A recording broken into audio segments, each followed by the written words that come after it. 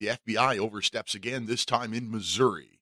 I'm Peter Serafine, and this is today's Liberty Minute. The Federal Bureau of Investigations has randomly audited 24 sheriff's offices in Missouri in search of concealed carry weapons details, but they're all refusing to comply, according to law enforcement authorities.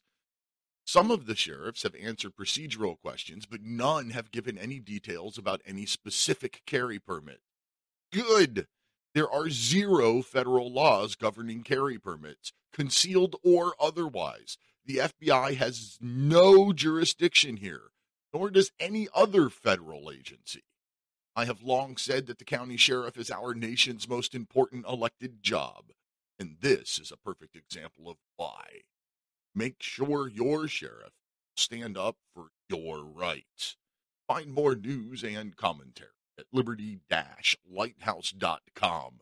Until tomorrow, si vis pacem, parabellum.